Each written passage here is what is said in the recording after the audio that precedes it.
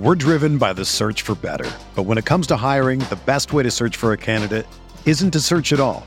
Don't search, match with Indeed. Indeed is your matching and hiring platform with over 350 million global monthly visitors, according to Indeed data, and a matching engine that helps you find quality candidates fast. Ditch the busy work. Use Indeed for scheduling, screening, and messaging so you can connect with candidates faster. Leveraging over 140 million qualifications and preferences every day, Indeed's matching engine is constantly learning from your preferences, so the more you use Indeed, the better it gets. Join more than 3.5 million businesses worldwide that use Indeed to hire great talent fast. And listeners of this show will get a $75 sponsored job credit to get your jobs more visibility at Indeed.com/Blue Wire.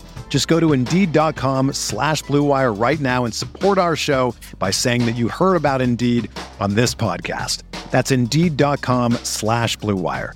Terms and conditions apply. Need to hire? You need Indeed.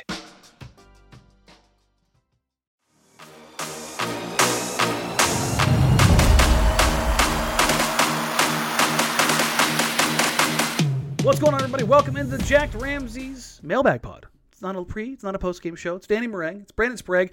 We got a ton of questions to get through. Blazers currently on a 6-game road trip where they've won 2 games. They have doubled their wins on the season on the road in the span of a week, Brandon Sprague. Yeah. It's going to be a bit of a weird one. Miami up on the docket. If we're recording this Tuesday night, this will go out Tuesday night, probably that or Wednesday morning. As of right now, the Miami Heat will not have Kyle Lowry, which I'm kind of bummed about because I wanted to see Lowry against Ant to see how that stood up. But that appears to be the case, and for the Blazers, Norman Powell will continue to be out, as well as Larry Nance Jr. and Cody Zeller. So. Well, I would add a bummer to not have Lowry. Not going to matter if Butler and Bam are back. Butler, Bam, Harrell, Robinson. It was Strus last time they beat the brakes off them. So yeah, Strus hit some shots. We do have a ton of questions, so let's get into it. And real quick, have a little bit of fun. Nick Elliott, my former executive producer on Blazers Outsiders, decided to get in on the fun. In honor of Chandler Parsons, which Blazer got the biggest bag and contributed the least? I mean, it's got to be Allen Crabbe. But he only got paid for a year. But he collected the bag. He did. Andrew Nicholson has made a lot of money and not played once. How much did he make? 8? I want to say his buyout was significantly more than that. You know what? Let me go ahead and Google this one because this was. I hate to put you on the spot on that. No. I actually want to. I can't remember how much he was bought out for. There is a number, Danny, that if you get past a certain number, I'll agree with you. If you don't, I'm still saying, oh, crap. Yeah, let's see. What? How much? Nicholson is still owed $19.9 million when he was bought out. They paid $20 million for him to go away. It's Andrew Nicholson. It's not even a contest. Because oh my God. Like, that's I knew, I couldn't remember if it was 16 or 18, but it was actually more than that. I was like, I remember it being a lot. Can we get Neil on the line and be like, Neil, did you really think that was smart to pay? This was a better idea than paying Allen Crabbe, which became the Brooklyn Nets problem. They had to take care of that. But yeah. Well, the Brooklyn Nets made it our problem, then we made it their problem. Like, everybody had awful problems with both those contracts. Yeah, they did. But shout out Nick for to get that one going. It's pretty safe to say it's Andrew Nicholson. Can you think of any others, like the 90s, maybe the early 2000s? No, the contracts weren't big enough then. The contracts have just gotten so bloated over the last decade that. Yeah. Like, it's funny. Like, you go look at like an MLE now. Like a full MLE, that's like more than anybody made in the 90s a year. Bro, it's more than Pippen made. Yeah, it's nuts. Like the way it's like we had NBA salary caps at like $36 million. You've got guys who are making more than that a season right now. It's just Damian Lillard might make $51 million in a season. Oh, somebody's gonna pay him that. It's just whether or not it's Portland. It's gonna be interesting. It's Portland. Next question. All right. Perfect segue. Mike Dennis at Banker Mike 747. Why is it taking so long for Cronin to make decisions? What is his plan? What say you? I think you read that in the perfect voice. You like that? I can hear Mike asking the question in that tone. It's simple. It's kind of what we've been talking about in the pre, the post, and the live shows. It's a domino effect. Mm-hmm. Don't think of this as in it's time sensitive. Think of it as scheduling your next 3 moves. You know, if you're playing chess, and I fancy myself a decent little chess player here, Danny. You a chessman? I'm Queen's Gambit was right up my alley. If you play chess, you're not just moving the pawn. You're moving the pawn with the idea of what you're going to do with the knight. So it's like you got to allow Joe Cronin a little more time than like 3 weeks to set up the next 3 or 4 moves that might also set up the next 3 to 4 moves. Patience. It's patience, my friend. Trust this process, and you shall be rewarded soon. So I kind of blacked out there when you said you were a strong chessman, and I immediately went to like, are you like a pawn 6 to knight 7 type chessman, or are you just like, I understand the basic moves? I don't know F7s and 6-7s, but I'll tell you right now, I can play chess. Okay. Do I know where all the Fs and the... No. Do I play with the clock? I don't. I'm not old enough to be in a park yet, but okay, I'm decent at chess. You know who was a really good chess player? This should not surprise you. A very famous athlete. Rajon Rondo. Maybe, but Aaron Rodgers beat the brakes off me in chess when we were kids. I mean, Aaron Rodgers participates in Jeopardy. Those are things I cannot do. Yeah, he's a smart man. But why is it taking so long? The idea of so long, right? We've only been able to like execute a vision or trades for a month.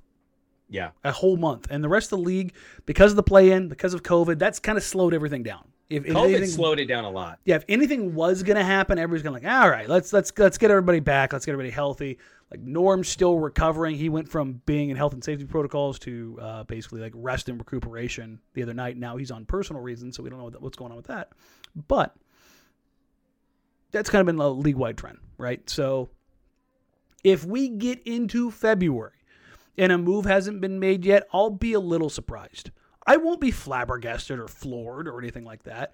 I'll be surprised because I've heard a lot of talk. And part of this, maybe I'm just reading the situation wrong, because with Neil gone, it's no longer a vice grip on all communication in and out of Portland. Right. In the past, you would not hear that Covington and CJ McCollum and Yusuf Nurkic, possibly Norman Powell, none of that discussion would ever go public. Now you're hearing, like that's what you're getting that's going public. Behind the scenes, there's more than that. And so there's a lot more information flow from other executives, other teams, agents, players, that kind of thing. And so for me, maybe I just need to get to an adjustment level of like, no, maybe this is just like how they operate. We just don't know with Cronin and his staff and how they're going to do things. They're clearly not iron fisting it, the entire time, but maybe they're just kind of putting stuff out there, see what bounces, see what sticks. Well, I think the other part of this too is you brought this up before. It's like, what if you're making a move to then use that to make a move, right? It's just what I talked about with chess. It does take 3 to tango, right? If you are having this idea, if you're bringing in X role player to go get Y star or good player, you need to know on both fronts. Like I'm literally going through this right now. I'm buying a house while I'm trying to sell a house. And everything's got to be threading through that same couple of needles at the same time. It all has to flow in one. And you're like, well, inspection tomorrow here, sewer scope there, roof evaluation here. Always get the sewer scope. It's expensive, but always get it. Let's not talk about sewer scopes. That's been my day, and I don't want to talk about what we discovered, nor do I want to discuss. Oh, no. Please don't tell me there's terracotta pipes. Oh, I don't want to talk about it.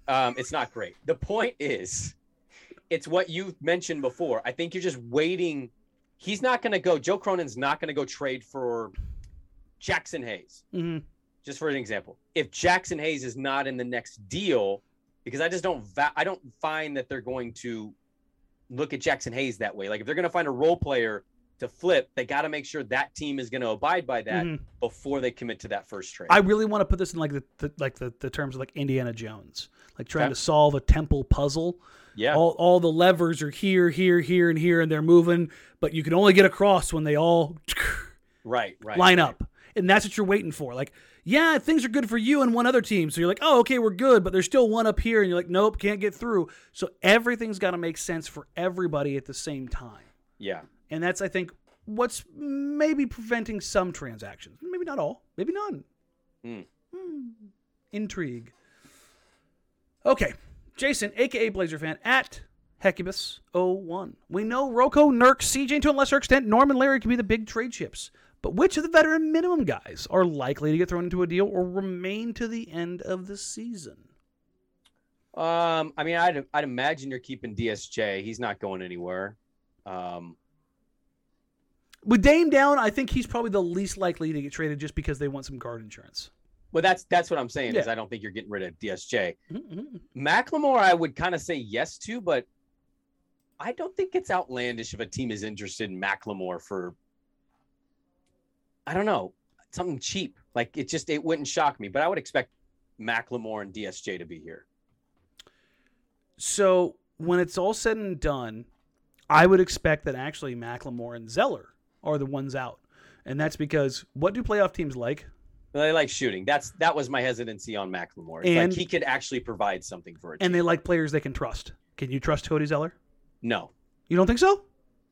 he's not even playing. I think when he's healthy, I think you can trust him. But he's healthy. Yeah. I mean, that's a big part of trust, though. Sure. Right? Like, But like if you're trading for him and you're taking a bigger deal sure. and you need something to make the salary work, like if you're chasing the playoffs, And that's fine. In that sense, then okay. having a 7-footer who, like, if he's Right. healthy, like if you're putting Cody Zeller on the floor and he's healthy, do you trust him to do what he's supposed to Yes. do? Yeah. I think he can play 8 minutes and give you something. Hey, like if your big man gets in foul trouble, you're not like, oh shit, we can't play Cody. Right.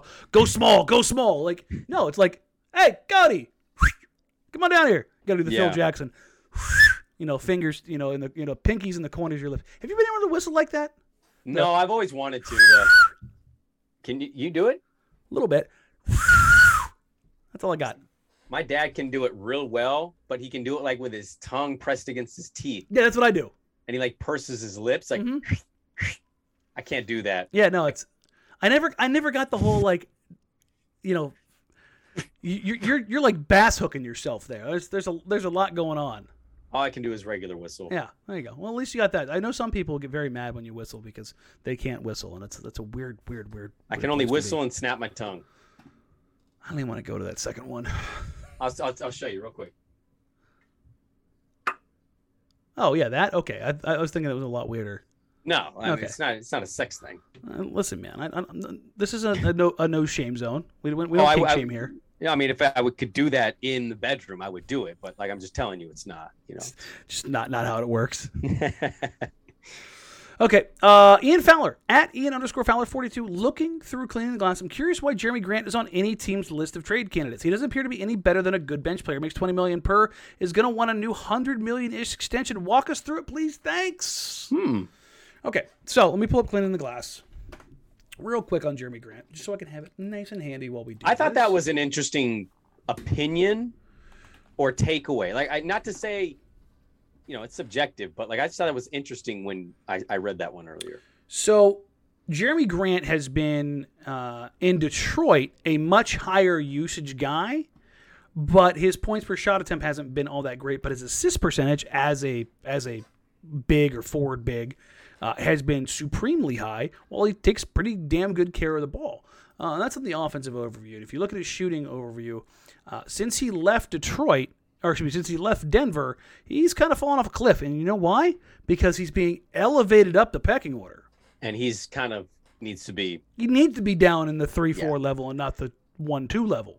He's not a Dame. So if you came to Portland, he's not going to be asked to be Dame. If he's playing in Denver alongside Nikola Jokic and Jamal Murray, man's got space. He's walking into a lot of shots. Comes to Portland. Yeah, I was gonna say he had a lot of guys in Denver too. He had MPJ there at the end, Jokic, Murray, Harris before he got a lot traded. of dudes there. Millsap was getting shots. Like that team was kind of loaded with guys getting shots. Yeah, I mean, you look at this time between 18-19, 19-20, where he split between OKC and Denver. He shot basically 40% from three on decent volume. He's also a very good free throw shooter over these last couple of years, which is kind of indicative of a guy who's kind of figured it out. But where you want to change it to take a look at things is his frequencies.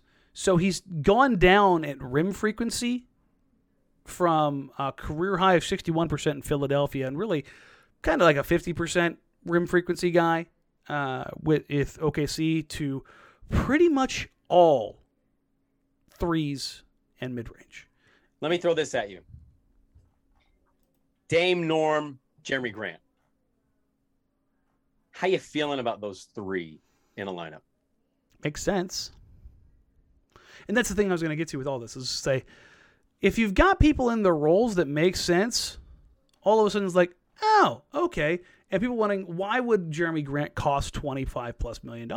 Well, he's 6'8", 6'9", and he can play at the point of attack, and he can play within a team scheme. He's a switchable, strong defender who can take on most wings, and there you go. Because there's only so many there's like 15 of those guys in the league who are like viable, no BS starters, who are two-way players. Yeah. Now, he may be at the bottom end of that, but Portland currently has how many, Brandon? I don't know, Danny. What would that answer be? It would be a giant yeet. 0. I thought it was going to be 7. Oh, right. I mean, I dream for it to be 7. But yeah, that's part of why it makes it so expensive. That is the premium position in the NBA. Apex wings. The ability to cover apex wings. And Jeremy Grant does present that. Does he have, I don't want to say he has warts in the sense of like, he's not, like he's got like a bunch of shortcomings. He's just not as good as the top end guys. He tops out before you get to a certain level. Yes. But is he good? That's what you're saying. Yes. Yes. Do I want to pay him $26 million? I fight back on that a little bit, but they're paying $35 million to CJ McCollum. Well, I was going to say 35 to CJ, but Danny, I mean, this is also the thing we're kind of stuck with, the hand that Portland's been dealt. You're in Portland. Beggars don't get to be choosers. No. You're not getting LeBron, but what you can do is you can get a little bit better, then a little bit better, then a little bit better, and then hopefully you can make a move at the right time to make something come together. I know it's maybe not the greatest example today because I just watched them lose to the Lakers. You're a big believer in Utah, right? Yeah. I think your goal, your optimal goal, your vision, you're Utah. Now, does that mean you fail out of the playoffs every year? No. Maybe Dame is going to be good enough to get you through a series. Maybe it's tough to win. But to be like the 1, 2, or 3 seed in the West, the 4 seed, you would take that every single time. If you're in no bullshit top 3 seed in a conference. Yes. No matter how outside a shot that you have. Right. The Phoenix Suns did not have a shot going into last year. Then they did. Right. Like, if things hit, if you've got enough talent, that's the thing. Is I see it when we talked about this in the postgame the other day, Brandon. The idea of Portland like stacking up talent versus people getting mad. Like, well, Miles Turner isn't, Nikola Jokic. He's not Joel Embiid, so I'm not interested. Is he better than what you have? Right. Yes. Yes. Is Jeremy Grant better than the wing option you have right now? Yes. Does his production ratio to salary ratio make more sense? Yes. I'm not saying Jeremy Grant's the best player ever or the best fit ever or wouldn't have like not necessarily square peg round holes, but it's not like his perfect fit, but is it better? I think it's a good fit. I don't know about the square peg round hole thing, but I think it's a good fit. He's an athletic wing next to Dame. Yes. Like if Dame had a Jeremy Grant or a player of that caliber instead of Al-Farouq Aminu getting those shots against how many teams in the playoffs? Do they look better? Yes, because in those series, that New Orleans series, Dame created all these open looks, and I think their percentage shooting was 28% on those looks. When was the last time the Portland Trailblazers had a guy who could play the 3 or the 4 consistently that ticked all the boxes of, has size and athleticism, can dribble, pass, and shoot, and defend? I mean, you could debate it to a certain degree, but like Nick? It's Nick. That is the answer. We're driven by the search for better. But when it comes to hiring, the best way to search for a candidate isn't to search at all. Don't search, match with Indeed. Indeed is your matching and hiring platform with over 350 million global monthly visitors, according to Indeed data, and a matching engine that helps you find quality candidates fast. Ditch the busy work. Use Indeed for scheduling, screening, and messaging so you can connect with candidates faster.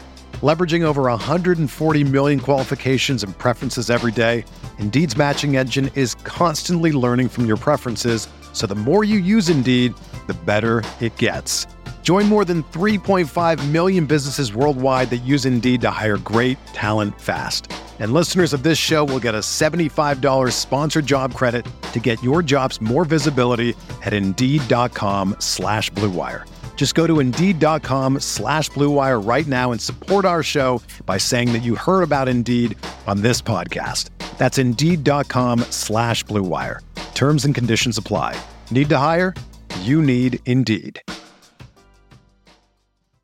You know, if I would have applied myself, I could have gone to the NBA. You think so? Yeah, I think so. But it's just like, it's been done. You know, I didn't want to, I was like, I don't want to be a follower. Hi, I'm Jason Concepcion. And I'm Shea Serrano. And we are back. We have a new podcast from Wondery. It's called Six Trophies. Woo! And it's the best. Each week, Shea Serrano and I are combing through all the NBA storylines, finding the best, most interesting, most compelling stories, and then handing out 6 pop culture themed trophies for 6 basketball related activities. Trophies like the Dominic Toretto I Live My Life a Quarter Mile at a Time trophy, which is given to someone who made a short-term decision with no regard for future consequence. Or the Christopher Nolan Tenet trophy, which is given to someone who did something that we didn't understand. Catalina Wine Mixer trophy. Ooh, the Lauryn Hill You Might Win Some, but You Just Lost One trophy. And what's more, the NBA playoffs are here, so you want to make Six Trophies your go-to companion podcast through all the craziness. Follow Six Trophies on the Wondery app or wherever you get your podcasts. Listen ad-free right now by joining Wondery Plus. He's been gone for 7 years. That's a long time. But let's run it back again with 2 guards. Like, you know, it's everybody, again, talent always matters. Dame and LaMarcus were the high-end talent. But having dudes like Wes and Nick, the Blazers haven't done a good job replacing those guys. Right. And Jeremy Grant is a good way to, like, supercharged Nick Batum. Like, Nick has his warts. I just watched him drop 32 points in the second half of a game the other night. Like, he's clearly got talent. Grant is a guy who can put the ball on the floor and take over a game. He a 20-point per game score. Like, he's got flaws, but he's better than what Portland has. And that is what you're selling. And you're doing the same thing for Miles Turner. I was just like, well, our rebounding wouldn't be good. Go look at the contrast between teams that rebound well and teams that win. There's some correlation. Mm-hmm. But if you also look at those teams, it's not just their bigs that are rebounding. It's the whole bleeping team. Right. Because they're big as hell up and down. Like Milwaukee, great rebounding team. Why? Is Brook Lopez a great rebounder? No, never has been. But you've got 6'8" Chris Middleton, 7' Giannis, 6'10" Bobby Portis, 6'5" Jrue Holiday. Like, you're big as hell big. everywhere. Right. The Blazers add Jeremy Grant and Miles Turner. All of a sudden, they're big as hell. Like, I don't. But I think I think what you're saying is 100% accurate. Like, I'm sitting here just going, yeah. But there's clearly people that don't feel this way, or maybe even think it doesn't about need to be a straight line stuff. Yes, I know that's but it. People want straight lines, but there's impact by players on teams that goes beyond what your 3-point percentage is and how many points a game you're getting, right? Like, it's hard. A guy that's very polarizing is Draymond, because it's hard to quantify everything he does for that team. He would, if they got him in Portland, I would shit a brick. Okay, but like, do you see my point though? Yeah, like, no, he's out and they're he's averaging like 9, 6, and 6 or something like that. And those aren't like, oh my god, Draymond's amazing. But he's the defensive player of the year right now, and honestly should be garnering MVP votes. Like, that's again that's well, true. You're not going to win without him. Then that's exactly what I'm saying. fair. Like, he's been that, like, the games he's been out for the Warriors, they have looked like a dumpster fire. But that's a perfect example. Is just like, does Draymond have like this incredible shooting gravity and can knock down shots left and right? No, he's awful at it, in fact. He's always open. But because he's always open, Yep. he has elevated himself into the best short roll playmaker of the last 25 years, maybe ever. Yes, he will eat you alive. He'll either draw a screen up with Steph, or he's going to penetrate, kick, and find an open dude. Like, he's just becoming that kind of player. And I think we need to stop going for the, what'd you say, the line. Yeah. you got to just be open-minded to roster construction and what this looks like. We are so accustomed to 2-6-3 dudes in the starting lineup 6'1", that it's 6'2". like we're questioning Jeremy Grant, and I guess I get it because of the price tag, but if you're talking about actual basketball stuff, It's a no-brainer. I think that's a good fit. It's a no-brainer. Like, is he LeBron James? Is he Giannis? No. Is he better than everything you've had for 7 years? Yes. Yeah. Yes. And even then, he's probably better than Nick was. So, like, I don't know what we're doing here. Steve Stevenson at Steve ST and a whole lot of numbers says, not sold on Miles Turner. The few times I've watched him, most of his blocks come from getting beat by his own man and then coming with the chase down block. Not impactful, just like Caitlin Cooper has said. I will say this before I get into it. I have talked to Caitlin at length about Miles Turner. Mm-hmm. I do not worry about Miles Turner's rim protection ability. Mm-hmm. I worry about some of the pouting that he has done. I worry about the fact that he is sitting underneath the stanchion away from his team last night and not on the bench. I worry about his mental status as far as, like, is he a little bit of Denver Nurk? Of, like, wanting some more shine because he's in the shadow of a more prominent big? Like, I see a lot of parallels with Miles that I did with young Nurk. Dame made it work with Nurk. Could he make it work with Miles? I think so. But again, when you're talking about fit and talent, Miles has a truckload of talent. He's arguably the best shot blocker in the NBA. He's a very, very, very, very good rim protector. And when he gives a damn and when he's engaged, which nobody is on this Pacers team right now, he is incredibly impactful to the point of, like, getting Defensive Player of the Year consideration. What has been his problem is inconsistencies and injuries. Sound familiar? Okay, so first of all, let's make it clear. If they get Miles Turner, I'm going to be happy about that move. It's a good risky move. It's well, yeah, but for Portland, it's a very good move. This is part of the reason I have leaned Sabonis, is what you're talking about right now. It's is he going to stay healthier than Nurk? Is he going to have pouting episodes? Mm-hmm. Or, like, if he's promised X and Y with whatever. And we've seen how that works out. That backfired big time till recently when he's getting those touches. But, like, those are things I do worry about with Miles Turner. Whereas I know Sabonis has been a little banged up in his short career, but I know what I'm getting with him. And I also think I'm getting more. Well, not more. I think I'm getting buy-in to the point where I'm not ever concerned with Sabonis's He's run a in gamer. Portland. Well, but I'm saying if it works out, cool. But if it stops working out and it gets to the point where he needs to be moved down the road, I'm not worried about his attitude. Like, I think he knows what the business is because he grew up around it. And I think he would cherish coming back to the Pacific Northwest to be able to rock that number and run through that tunnel. Some of that is sappy crap. I get it. But I think it does mean something. It means some of that stuff means something. I mean, he showed up in Portland with those custom dad shoes. Yeah, the shoe, literally dad shoes. That's a great way to call it.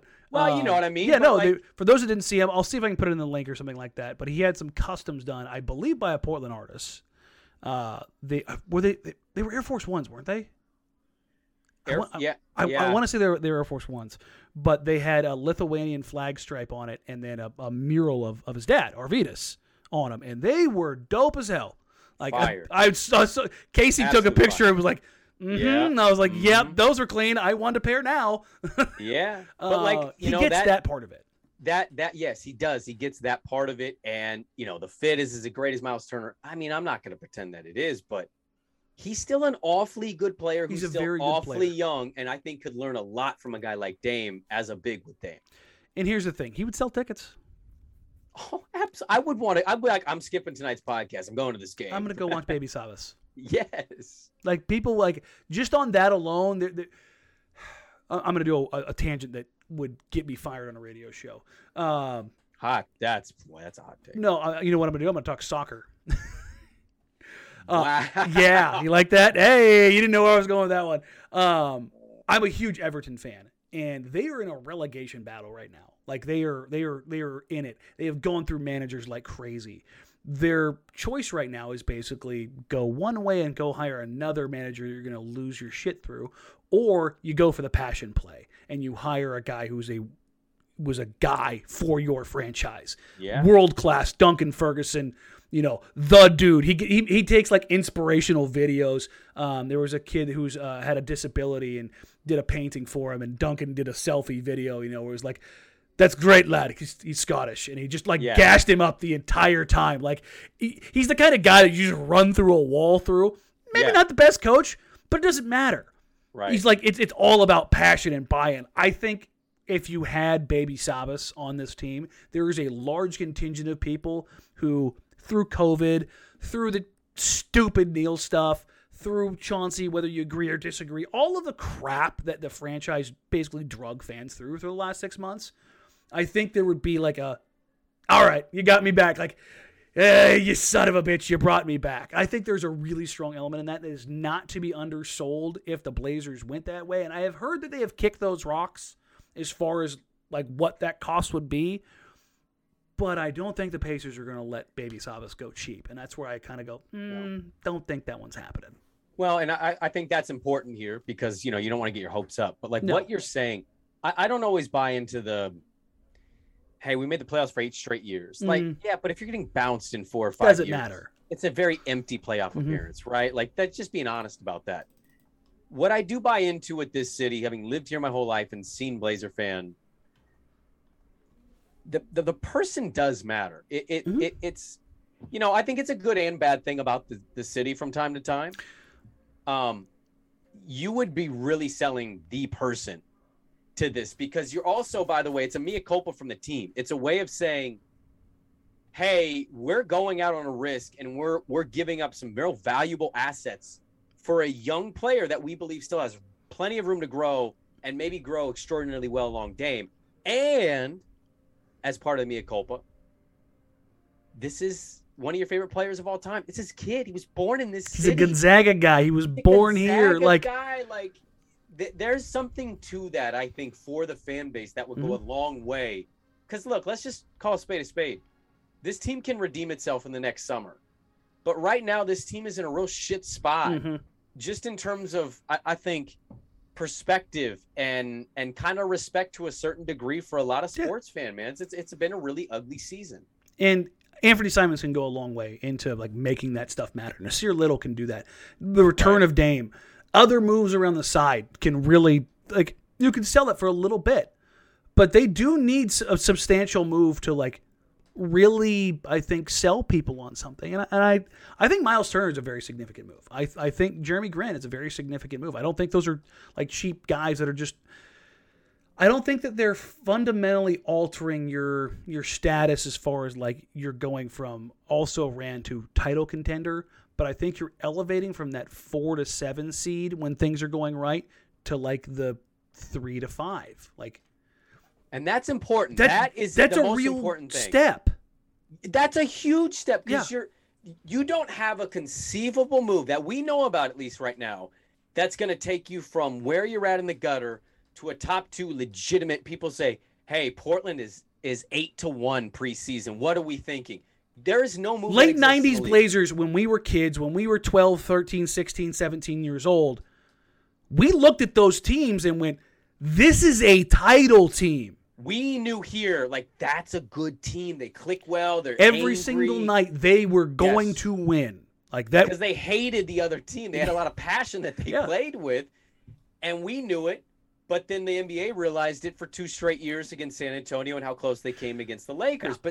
But still, you take 2 years like that every single time, and getting in that 3 to 5 range, Danny, what you mentioned, that's all. Like, at the end of the day, whatever we talk about in the next 3, 4, 5 months, being honest, that's all I want. I want them to get in that 3-5 range, because if they can get to that upper echelon of 3, and we really can see this, I don't care what the country says or doesn't say about this team.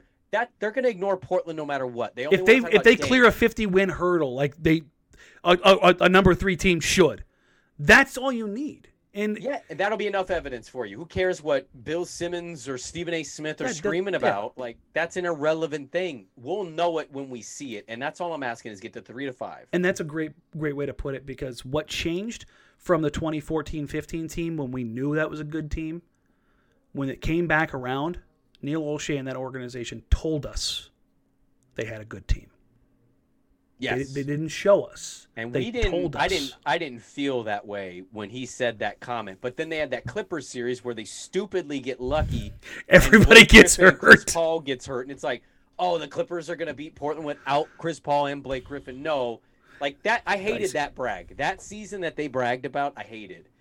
Because it was a fun story just in the, whoa, where'd this come from?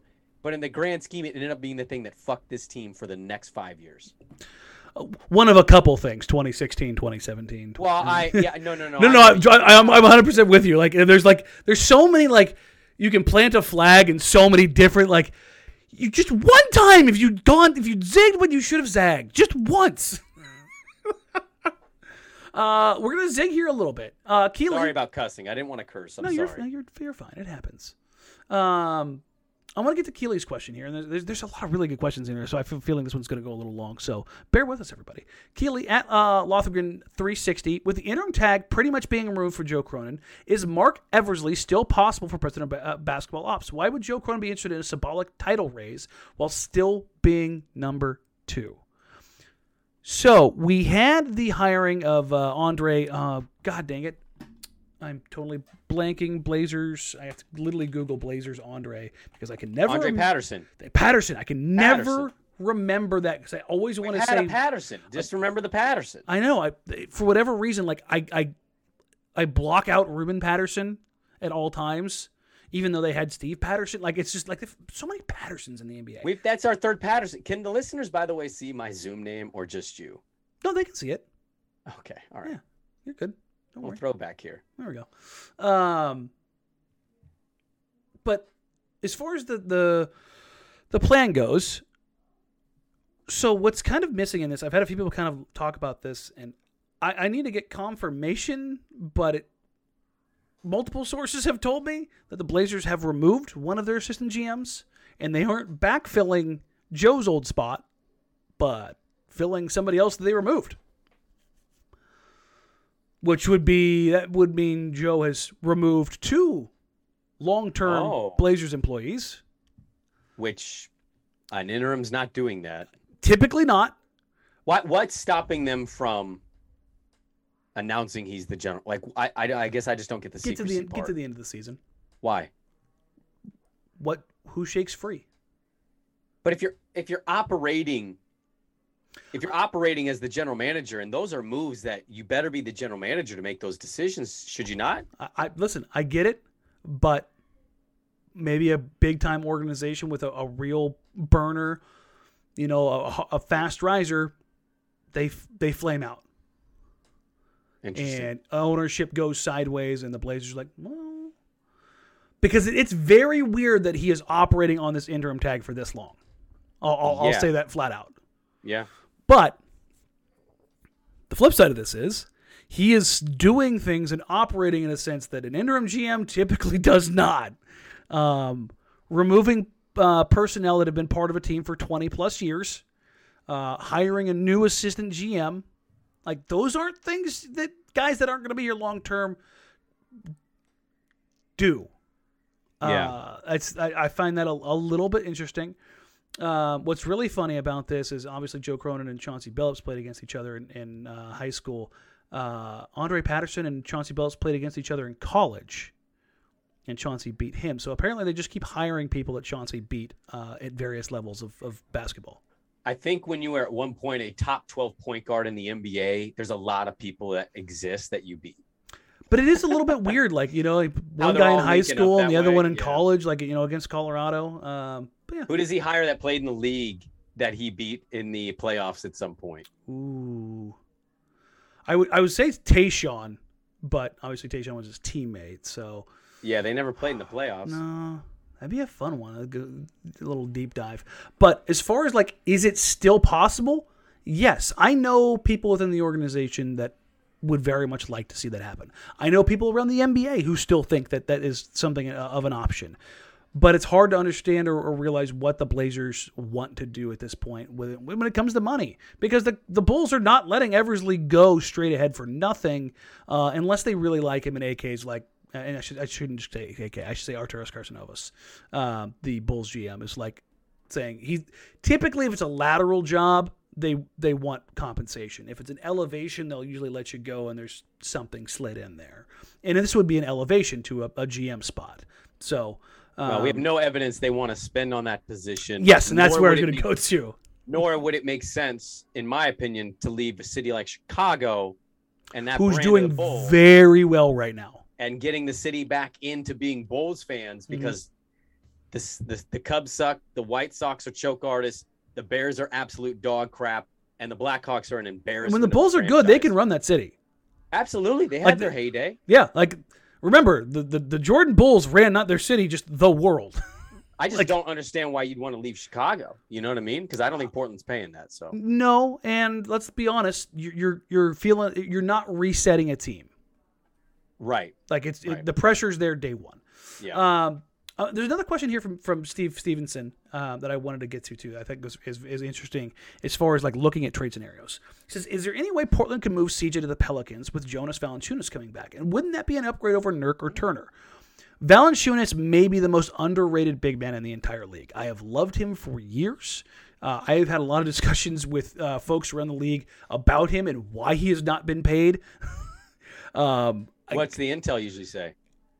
I can't say that without pissing some people off. Whoa. Okay. And it has nothing to do with Jonas. Like he's great. But is he better than or upgrade over Nurk? Yes. Yes. In every capacity, he is better. Doesn't he statistically eat Nurk when they play against each other? Nurk got him last game. Okay. For the first time, maybe ever. Yeah. But before that, it was like Chris Paul and Dame. Yeah. Like you were just like, Jesus Christ, not again. Just gonna eat him alive. The DeMar DeRozan matchup with CJ. You just cover your eyes like, oh, it's gonna be a bloodbath. Look, I think Jonas is, if you cannot go the avenue of giving Indiana what they're seeking for a Turner or just throw out their Sabonis, it's not a bad the center position's at least good. Yeah. Like we've got that covered, and it's a less. It's not a malcontent the way Nurkic was here. It's a dude who's looking for a new opportunity to win. Obviously, New Orleans is never going to win. Zion's going to leave in 2 years. But you come to Portland, you just get to play with Dame and see what that's like. And he's played with some good players in his career. But I think that's a kind of a sneaky good Cronin move that he can make, depending on what the asking price is for Turner and or Sabonis. So if you look at basically all of his usage stats and everything, and Jonas is a legit 7-footer. He's one of those big dudes. Like pretty much up and down the chart, he does well. He's actually shooting less at the rim than ever, but a little more mid range. But if you look at his shooting accuracy at pretty much every spot outside of the rim, his rim percentage is at the lowest of his career, and his lowest of the career is actually higher than Jusuf Nurkic's highest percentage. Mm-hmm. So, and he's also shooting 42% from three and basically 50% from mid range. So. Yeah. While also being as good probably, or if not just a hair under Jusuf Nurkic as far as creativity as a passer, but he controls the ball better. I say all of this to say that I don't think that the Pelicans are just giving Valanciunas up, and I don't think CJ is going to be the one that they want to make that deal happen. Valanciunas is just a good player. But the other part of this is Valanciunas is 29, almost 30. I think he's 30 in like a month or two. So he's on a good career arc with Dame. Yes, but I think you want to maybe go I want to err more towards a little bit younger, and I like your career arc comment there, little Neil shot. I want to err more towards 26, 27, 28. I mean, sure. I would ideally like that as well. A little younger, a little longer, a little more athletic. But Danny, I think the other context, real quick to not interrupt you. No, go. Interrupt me, damn it. Don't think of this as a long timeline. No more than 2 years. That's what I'm saying is I put myself mentally in the, what's this going to be in 2 years? What are they doing in the next 2 seasons? And then after that, I'm going to kind of just assume things are going to play out how they play out. And you're in a much different position. So I would view Valanciunas, although I get what you're saying with the age, 30 for me is fine because I think he still has 2 more real productive years. Sure. And again, I'm not, I love Jonas. I think that would be a fun move. I think he would be wonderful in Portland. I think he'd be embraced peak Yusuf Nurkic, to be honest. Like, he's just a great dude. And we'd have a Travis Kelce double. No, nothing? Oh, he looks exactly like him. It's terrifying. I mean, he kind of does, but he also when they both have Kelce without a beards. beard? No. It's with beards. They look exactly the same. It's terrifying. Okay, I mean, I'll give you that. That's a pretty good one. Yeah, he's a hell of a player. I don't think that he's gettable straight away. Dude, that is a doppelganger if he cuts his beard the right way and shaves his head. Kind of crazy, right? What is?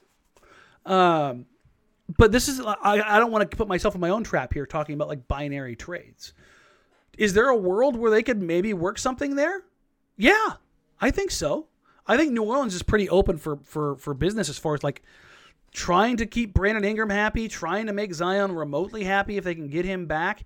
I think if they're looking at something like that, they're probably looking at something a little bit more long-term alongside Zion, and you're probably going to want a floor spacing type big in that regard. But yeah, I like where your head's at. I do think CJ, if he ends up getting moved, New Orleans is a very strong landing spot for him.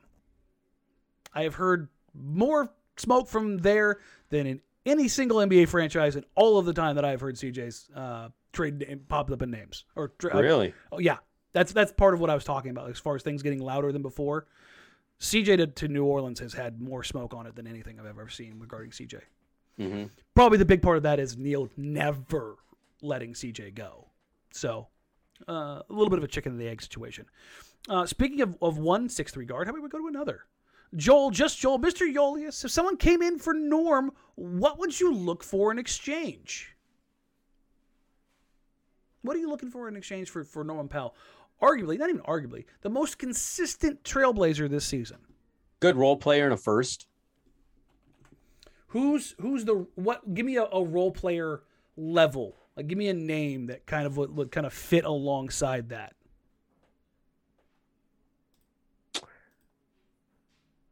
Well, I mean, do you make two moves with New Orleans? Who are you thinking? Josh Hart, okay. Yeah, Josh Hart. Norm goes to New Orleans where he almost went in the offseason.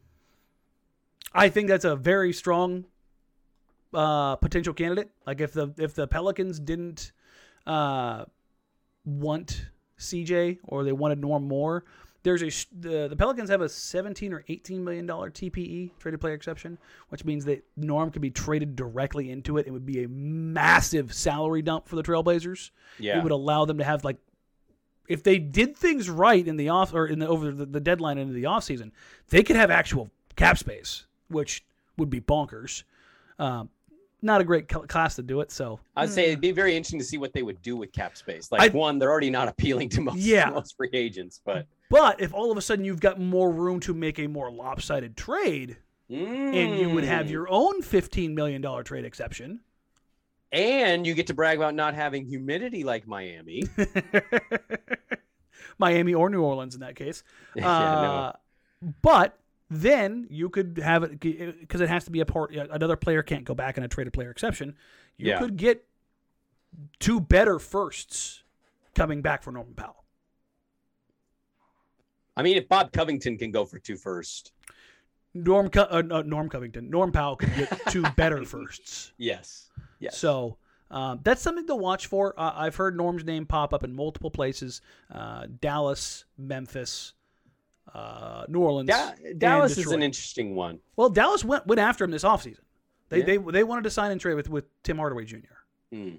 So I've got that from multiple people in Dallas. So I think they weren't really sold on how much money they gave Tim Hardaway Jr. Maybe they could get a little bit cheaper, and well, it turns out that's probably what they wanted to do because Tim struggled this year.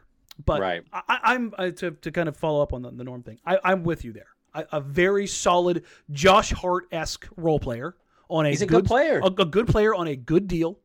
$12 million a year, 3 years. A ball left. handling 6'5" wing, yeah, I'll take that. Yeah, a try-hard guy. Yes, who has like legitimate basketball skill. You don't like squinting like Josh Hart is a good. No, Josh Hart's a acceptable starting caliber rotation player. Like, okay, and a first-round pick. Yeah, that's good. I like that. So now you got Dame, Josh Hart, Jeremy Grant, Jonas Valanciunas, Anthony Simons, Nasir Little. Larry Nance. Larry Nance, unless you trade him.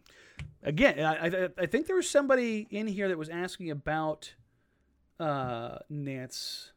By the way, it's probably going to be Turner, and I found it interesting the announcement today that Turner's going to be out for quite some time. Screw it. Let's get into it.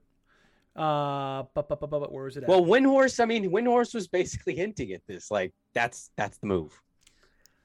You had Windhorst on. I'll get this question in. Indeed, at Good Dawson It says, does the Turner news change anything? You talked directly to Mr. Yes. Brian Windhorst. Yes. What did Windy himself have to say about Miles Turner and the Portland Trailblazers? He said Portland is targeting a big out of Indiana. He didn't want to confirm any names thus far at the time of the report. But when we tried to rhyme his name, or rhyme Sabonis' name, he said, well, you're thinking of the right team. You're just thinking of the wrong player. And then, he hinted a little more that he would expect some movement to be coming in the next couple of weeks. So his indications at that time were that Indiana and Miles Turner are really the target of Joe Cronin and company. I have heard, obviously, Windy's sources are significantly better than mine, but the ones that I have, I trust exclusively, and they've been pretty spot on. That Miles Turner is basically the top of the Trailblazers board as far as setting the table going forward. And here's why. How many guys in the NBA right now that, when healthy, things are right, are 7 foot tall, can knock down threes, and can play in any defensive coverage and not be played off the floor? Oh, and they're readily available. Not a lot. Is the number one? Yes. Okay. So if you're looking at Damian Lillard and you have said, I'm going to build around Damian Lillard, what do you need? You need size, length, and athleticism. Shooting! We got shooters! We got shooters, baby! And you need some floor spacing. Damian Lillard has never played with a stretch 5 outside of Myers Leonard. Yeah. That is it. That's it. And they can only play really one defensive coverage with Yusuf Nurkic. I mean, they're playing a different coverage. They're just sucking at it in a different way. Watching Yusuf Nurkic the other night against Orlando play more drop coverage was like, that's weird. He looks better again. The 7 foot, 300-pound dude closer to the rim looks better. Shocking. With Miles Turner, you can switch. You can blitz. You can trap. You can drop. You can ice. You can do whatever the hell you want because he's 7 foot tall and he can move, Brandon. Yeah. So if you can put that pin on the board, like I want to look at this like a heist movie. When they've got the chalkboard or the cork board that you flip around, you've got all the and it's got all the steps and in 60 seconds. We got to make sure this is the crew that we need. Yeah. Miles Turner's name is at the top of the board because he's what allows everything else to come down after him. Yep. Because you can't go get Kawhi. You can't go get Paul George. What you can get is a rim-protecting, floor-spacing, shot-blocking big that makes it easier on everybody else. I'm not quitting on my dream that Bradley Beal will finally have had enough this summer and he really wants to play with Damian Lillard. Sure. That being said, Miles Turner is probably the best possible outcome for any player. Yeah. Because it's exactly what you need to counterbalance Damian Lillard's defensive shortcomings. Well, you also can't find a bigger name that's in play for Portland right now. You just can't. Is Jeremy Grant a bigger name? Same level, right? Yeah, I think basketball fans. They are both very much in play for Portland, is what I've been told. And if you can get two players of that caliber, now I know we have long argued about all-star. Yeah, no doubt. When was the last time the Blazers had 2 fringe all-stars? Oh, fringe? Sure. I would say Turner and Grant are fringe all-stars. Well, I mean, you just go back to LA and Dame, right? For 2 all-stars in general. But that's what I mean. Like they had fringe. Maybe CJ 1 year, but I'd have to go back. But that's what I'm saying. Like you're looking at CJ and like this is the argument I'm trying to get past is like the whole idea of like they can't be better. Like Miles Turner's not that good. Jeremy Grant's not that good. They're both better. They're both fringe-ish. Like if things went right, you could be like, I could see them making an all-star game. The Blazers they've only just had that one guy, just CJ. That's it. Post LaMarcus. This may not be a great comp because we're talking about guys who are going to make a lot of money. No, go. And look at it like a 2 and a 3 of a team, maybe a 4, depending where Ant slots in all this stuff. But like, to me, it's very similar of your roster construction has to be very reminiscent of aiming to be a Utah. Like I already said that, but I'm going to say it again. It's a great comp. And Joe Ingles is not an all-star. Joe Ingles is very valuable and very good for the Utah Jazz. At his peak, he was a 6th man of the year candidate who last year, Jordan Clarkson won it. Joe Ingles should have. And you could assume that if they're able to sign Ant, you wouldn't be shocked if Ant was coming off the bench next year. And guess who's going to be an instant candidate for that award?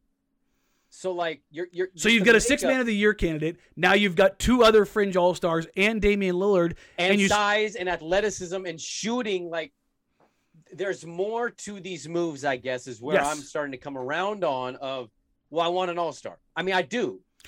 Listen, man, I want an all-star too. But until Draymond or Bradley Beal says, let me go play with Dame in Portland, there isn't one out there. There just isn't right now. It's very much the meme of Mom, I want an all-star. You've got all-stars at home, and they point to Carmelo Anthony. Or, the all-star at home you have is Carmelo Anthony. It's like, well, by the way, Dame did get to play with another all-star. God, I hate you so much. I'm sorry, I'm hungry. Don't yell at me. God. Harry at White Guilt 48 says, have the vibes mended among the team, or is it just better viewing for the fans given Ant's firework batshit insane breakout? A little bit of column A, a little bit of column B. Yeah, I think that's a mix. So I don't want to dive too much into the vibe stuff because it's a big-time downer. But this team had run its course. Guys have been together for too long. Too many promises were made. Too much dysfunction at the top. It trickled down. That's the gist. Like, somebody will write a book about this era, and you're going to go, oh. It's gonna be Kerry Eggers. Which, go for it, Kerry. I will That's support his it. avenue, man. That's his lane. Listen, I will support it. But the vibes are better because you've got guys who just don't have the toxicity of the business side of the NBA dripping all over them. Well, it's not just that, too, Danny. I think part of it is you don't have guys. I mean, Nurk has been involved, but like in terms of Ant and company and what they've been without Dame and CJ, you're not run collectively by a group of guys who have failed to reach what they wanted to reach for 6 straight years. You are now playing guys who are literally just caring about ball and they want to make their payday. So they go out there and they play their ass off every day versus a group that's getting out here like, I don't know, kind of like with a girl you're going to break up with. She's got to dump you. You're delaying the inevitable. And you're dancing together. And you're just kind of like, this is kind of weird. And then like eventually you have that conversation. That's what the Blazers were with Dame and CJ and why they've been so different, I think. It's not those guys are bad vibes. I just think it's the situation is presented itself. Yes, that's exactly it. I'm with you 100%. And the vibes, like, I think we talked about this a ton at the beginning of the season, Brandon. You could see it in the young guys, as you said, contracts coming up, the opportunity to go out and prove yourself. That can backfire. Like, you had Nurk and Cove in contract years. You had, like, how well is that going to work? How does, shoehorning Norman Powell into this situation really work? With reports out there that he wasn't thrilled about coming back in the first place, but the bag, like, it's $90 million, man. Like, you got to. So you just kind of suck it up, and that's not exactly. I'm not, before anybody gets weird, I'm not blaming Norm. There was just like they took a lot of really good ingredients and tried to make a gumbo without measuring things out. Yeah, they sausage. Here's crab. Here's some potato. Here's some corn, and they didn't bother to go, how many potatoes you just throw in there? Don't worry about it. It's gonna don't worry about it. It's gonna work. Yeah. And now you can do that when you're not trying to make gumbo, but when you're just making a steak. Mm-hmm. When you're, and I say that as like if you're making a meal and you've got Giannis, he's your steak. It doesn't really matter what the hell else you put around him. Right. Whether it's asparagus, whether it's potatoes, doesn't matter. You've got that thing that kind of makes it all come together. And I think that's what's been different about the vibes right now is that Anthony Simons is, and this isn't like a shot at Dame or CJ or Norm or anything like that. He's just a new vibe. He's the new restaurant. I don't know why I'm using so many food metaphors and you're sitting here hungry. I was gonna say, like, we're literally turning into Kevin Calabro right now, where we're just talking through our hunger. We're like, what did he say the other night with jelly? It's he had like a rack of lamb or something like that. It was like man. He went like oddly. I'm like, man, you bow like I know you're back home in Portland. Did you like? Is there a lamb spot in Orlando you wanted to hit up or like? Man, you know what sounds really good right now?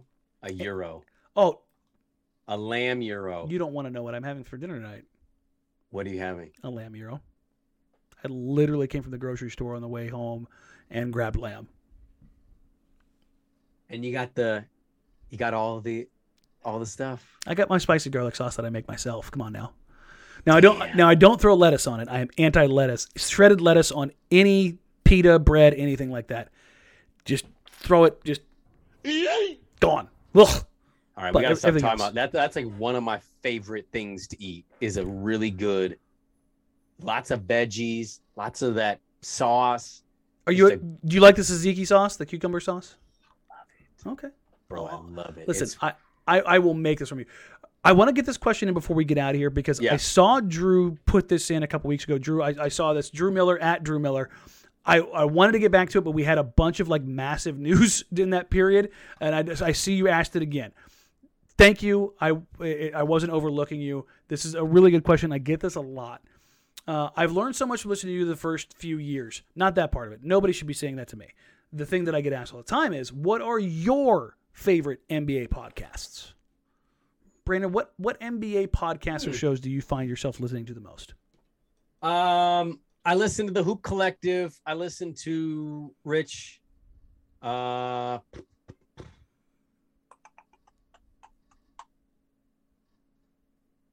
listen to a lot. I listen to some local ones once in a while. I'm just always curious kind of what everybody's saying. Mm-hmm.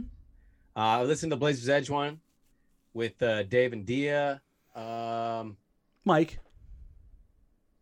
Richmond. Oh, I said Richmond. Oh, okay. I said Locked On with Rich. Okay.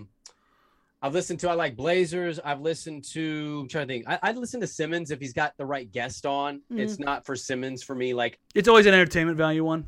Well, I respect a lot of people's opinions. I listen to the Ringer NBA show. I like Waz. I like Kevin O'Connor, Chris Vernon.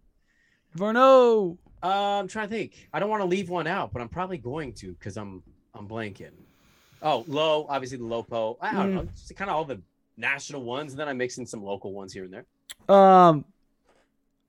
I listen to a lot, and there's the way I kind of categorize this is what are you trying to accomplish? Do you want entertainment? Like, do you want to just laugh your ass off the entire time and have a blast and have it be less about basketball, more just like an entertainment show that just happens to be about basketball? The guys at Fast Break Breakfast. Fast Break Breakfast guys are fantastic. I've known them since 2014. I think we met at Summer League. Awesome. Man, I have to give them a listen. Awesome. They're partnered up with Grind City Media now, which is where Chris Vernon's at in Memphis, and those guys, they are doing tremendous. Verno and Kevin O'Connor on the Mismatch. Yep. Love those guys. Dunker Spot with Nikias and Steve Jones. Shout out to that. Yeah. Yep. They're just really smart. Like that's what I'm saying. Do you want to get smarter about basketball? Right. Because it's not like Steve will drop some puns, don't get me wrong, but it's not necessarily an entertainment venue. It's a get smarter about basketball podcast. Because that's what they're going to go into, more technical stuff, into more minutia. Let's see, what else do I have queued up in here? The Athletic NBA show, if I want to catch up on some stuff that I missed the night before. The Daily Ding. Black Trey, Trevon Edwards, and Dave DeFore. There's a couple different Locked On ones that I listen to. Corrales for the NBA show. The crazy thing is, I have podcasted, recorded, or done something with pretty much every single Locked On host that there is. Me, Adam Morris, Snotty Drippin, and Dave DeFore did a podcast together back in 2016 for like a year. Maybe 2014. Like, it was a long time ago before any of us knew what the hell we were doing. Yeah. So anytime I see Adam doing anything, Adam Mares, for those who are out there, he does Locked On Nuggets. He's one of the smartest guys out there. Seth Partnow, who's another brilliant dude who worked for the Bucks Friend for of the years. pod. Friend of the pod. Go get his book, Mid-Range Theory. That's actually, I'm finishing that up right now. Locally, like I'll listen to the Trailcasters guys. I heart the Blazers. I don't listen to a lot of Blazers podcasts regularly because no, I don't either because I'm buried face first in it. Yeah, we're doing it. You know what I mean? I will go outside. I will listen to Richmond mostly because we look at things similarly and come to different conclusions, which I like. I like to be challenged on stuff, especially if somebody who I know is watching it as much as I am. We're both masochists in that regard. But I think that's the basic list. There's other stuff that I will go hunting for here or there. Obviously, Low Post, Zach is great. Yeah. Anybody who's going to talk about Portland to give a different perspective that I trust, not just like I'm not going for like if Simmons talks about the Blazers, I just don't care. No, I'm yeah. But entertainment value? No. Entertainment value if he brings on a guest, yes. Yes. If KOC's talking about the Blazers, I will listen because mostly I think when I go in, I think, yeah, he's probably going to agree with me. So there's some confirmation bias there for sure. My former co-host, Tara Bowen Biggs, Team Mom, she has the We Have a Take podcast that she does with Cassidy Gimmett. There's just so many. It all depends on what you want to do. Do you want to have fun? Do you want to hear different voices? Are you seeking out like female voices in this space? Tara and her friends have like a trove of people that they're trying to elevate with women in basketball. Flagrant. I would say the Flagrant girls, Alex and Ashton, like they. It all depends on what you want. There's a ton of them, right? Like we're listing literally like 75 pods right now. Like the point is, just go and look and look for what you want to look. Like looking for what you want. Sometimes I'm in a mood where I'm like, yeah, let's break some basketball down and get a little smart. Sometimes I'm like, I kind of just want the bullshit. Yeah, you know what I mean? I don't want the X's and O's. Like it just depends my mood. It's 100%. If you want to get dirty into basketball, like Dunker Spot with Nikias and Steve, Nerder She Wrote with Seth, Dave, and Mo Dockhill. Like they're like the people that you follow on Twitter, or the people that you see on ESPN or on The Athletic. Like go seek those people out. They all have podcasts, all of them. Mm-hmm. Like that's just kind of the nature of the beast. So if anybody wants any more, you can DM me. If you're looking for a particular thing, I can try to point you in the right direction. But there's a lot out there, and there's something for everybody. Yeah. We'll kind of get out of here on this one. Rob Whitley at Real R Dub. When Norm comes back, what's the lineup looking like? Will Ant start, or will Nas play the 3 with CJ and Norm Powell at the 1 and 2? Has Rocco secured the 4 even after Larry returns? This is a question I have posed to a lot of people here locally and around the league as far as like Anthony Simons has been on a heater. Even his last game where he finished 13-7, Chauncey was singing his praises in the post game, and I've talked to other people around the league who were like, I thought he actually did a really good job like playing off of CJ. Just didn't hit some shots.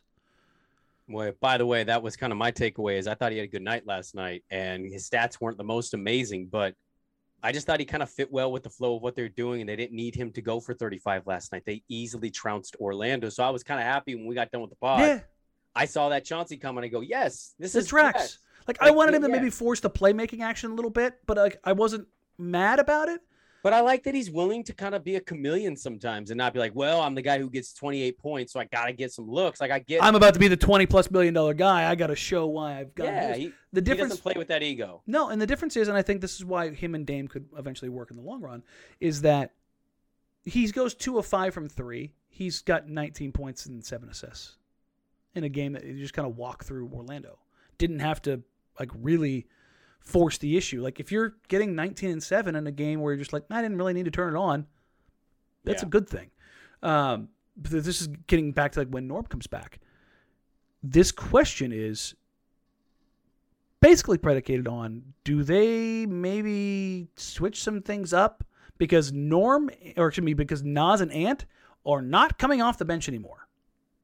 No, I was going to say they're not. They're in the starting lineup. I firmly believe that Ant and Nas are where they are. Cub's going to be gone soon. So could Norm. So could CJ. I don't think this is going to be much of a problem, to be honest with you. CJ's already on minutes restriction. I'm just saying, I think some egos might be hurt. What does it matter? Yeah, well, You Sorry. don't want The that. business of not caring at this point. Yes, you know? and that's the thing is like I always want to not fight back because that's not the right thing to say here, but I always want to push back and kind of like give a little behind the scenes. You know this whole spreadsheet basketball. Well, this person does this, so they go here. There's other things that are at play, and ego is a big one of them that we don't talk about often. If all of a sudden Norm comes back and he lost his spot as a starter after being the most consistent player on the team this season, who hasn't said a damn thing, and he's coming off the bench now, that's got to suck. Anthony Simons is in a contract year, and all of a sudden he's playing out of his bleeping mind, and you're going to take him out of the starting lineup?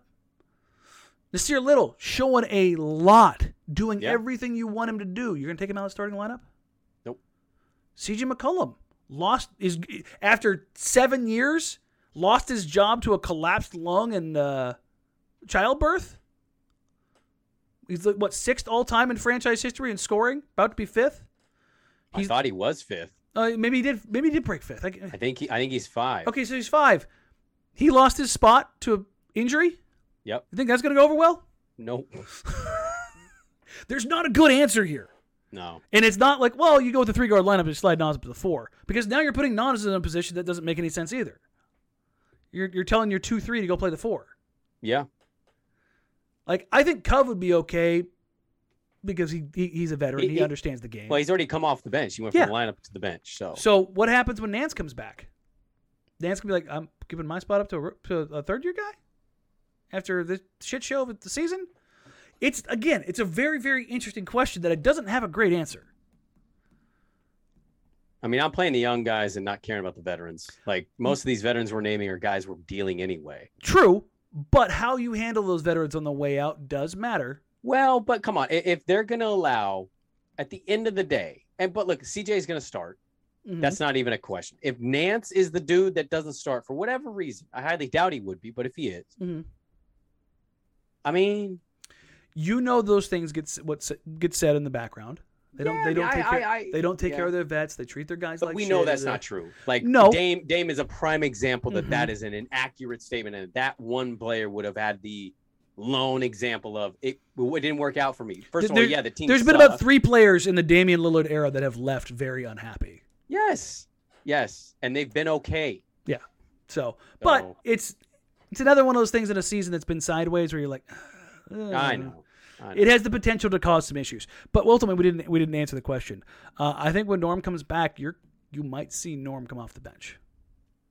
Oh, I definitely think it's Norm. Which is kind of insane considering he's been the most consistent player for this franchise this season. Well, if you put him on the bench, I think you've told him you're trading him. That's the other part of that you got to consider. Otherwise, I think you got to toy with what he would be in the starting lineup. God, it's just... How are you conceivably keeping a guy you just signed to a 5-year, $90 million deal to the bench? And then you're like, next year you'll start. Yeah, that's what you're going to say? No. I mean, if they put him on the bench, they're dealing him. Okay, that's my point. But it's I know. I get what you're saying. The organization doesn't want to put that flag up, too. I get it. I get that. And this is what the last one we'll end on here. And thank you, everybody who got their questions in. There was a lot of really good questions. John Thorpe, at Thorpe Theory. Do you see Nas as more effective guarding 3s or 4s or 2s and 3s long term? I know he probably guards 4s right now. Well, that's switched a little bit. He's only 6'5", air quotes, and I prefer having plus length size at the 3 or 4. So our team is so small that people think Nas is bigger than he is. Nas has said, even on here, he's 6'6", almost 6'7". And if you go back and watch the interview with him, we kind of joked back and forth about that. But regardless, I kind of tipped my cap there, or tipped my hand there beforehand, talking about Nas not going up to the 4. Nas is a 2-3. You don't see him as anything more than a 2-3, do you? Not till later in his career. He might slide up to the 4 if he puts on like 10 pounds and you go in a small ball lineup. Yeah. But you're not doing it for long sets. But he's athletic enough to stay with 2s, and he's long enough to match up with a ton of 3s in this league. So it makes the most sense to keep him at the 2-3. Exactly. And what's kind of funny is B-Ball Index, shout out the guys at B-Ball Index, they put out two lists today. One of which was their updated 10 players on our off-ball chaser defensive metric, who lists 10 players in that list. Lou Dort, Gary Harris, Kendrick Williams, Landry Shamet, Desmond Bain, Matisse Thybulle, DeAndre Hunter, Nasir Little, Isaac Okoro, and Austin Rivers. If I read that list of players and you heard Nasir Little in there, that's kind of like the group you want to see him in. I mean, that's an encouraging thing to hear, right? We're looking for everything we can to evaluate these young dudes. Yeah. And if you're putting Nas in categories that, might be fringe for most, but like Desmond Bain, Matisse Thybulle, Lou Dort, that's the category you want him in. That's a group of players that a lot of teams want on their team. Big, strong dudes that cause a lot of problems for opponents on the other end of the floor. Isaac Okoro's another guy in that list, DeAndre Hunter. And honestly, looking at this list, outside of Gary Harrison and Austin Rivers, Nasir may be the lightest guy on this list. Every one of these guys is built like a truck or bigger. Yeah, and he's also one of the more athletic ones on that list. Mm-hmm. Also on that same list, let me pull it up here on the phone. There was another metric that they released, and this will probably blow some people away. Got to scroll back here. The top 5 players in the ball handler screen defense metric. Number 1, Jrue Holiday. Number 2, Lonzo Ball. Number 3, Anthony Simons. Number 3, Anthony Simons. Dun, dun, dun. Dejounte Murray at number 4. Mikal Bridges at number 5. That's a good group to be in, too. Huh. That sounds like guys that are really good navigating screens and then Anthony Simons. Yep. So maybe it's an indicator of defensive potential, too. Like, if he's good in that spot, what can he learn in the next? A little bit more. Right. And again, these are in very specific situations. For Nasir Little's, that was the off-ball chaser defense. So for those that don't know, chaser is when you're like if you're talking about a pick and roll and you're the point guard and you clear and you're the defender that's on you got stuck on the screen is now trailing. That trail defense, that ability to get back, contest from behind, or get back in front, body you back. Which is what we've seen Nasir Little do. We've seen him get some chase down blocks. We've seen him kind of lose track against Kyrie Irving against the Nets the other night, and then recover and send his shit into the third row. Like those are the kind of things you're looking at, and you're like, oh. And as it pertains to Anthony Simons, the exact definition was on that chart was the ball handler screen defense metric, which is Ant's a slithery bastard who's really hard to screen. Yeah, that's what I took away from it too. That's what it means. It's like if you watch Mikal Bridges, I love watching him in ball screen defense because he's long and wiry and he just kind of slithers around like a snake. His body, yeah, he like can. You never get him square. And my biggest frustration with Damian Lillard as a defender is he T-bones. Yep. Screens. He does. He's so big and thick and he takes awful angles that.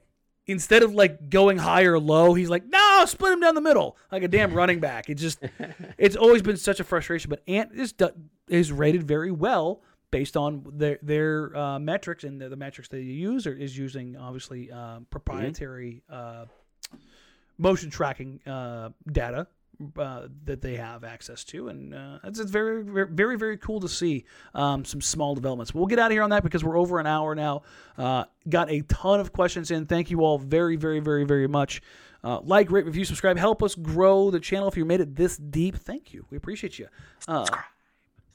Subscribe. Yes, the subliminal message. I think those are legal again, right? We can do that.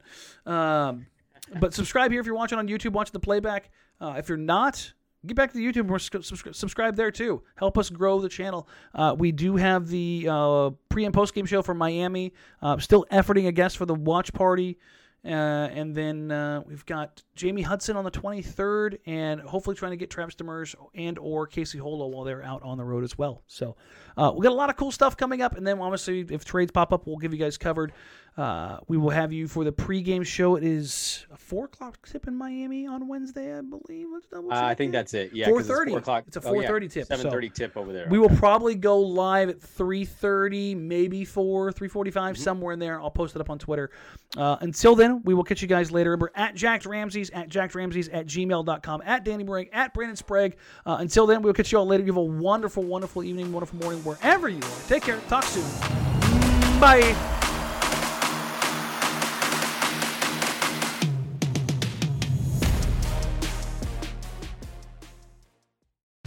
Whether you're a world-class athlete or a podcaster like me, we all understand the importance of mental and physical well-being and proper recovery for top-notch performance. That's why I'm excited that Unified Healing is sponsoring this podcast. Unified Healing is a new and super innovative global network of wellness centers powered by Energy Enhancement System, or EE System. If you haven't heard of the EE System, you'll want to listen up. This technology promotes wellness, deep relaxation, purification, and rejuvenation.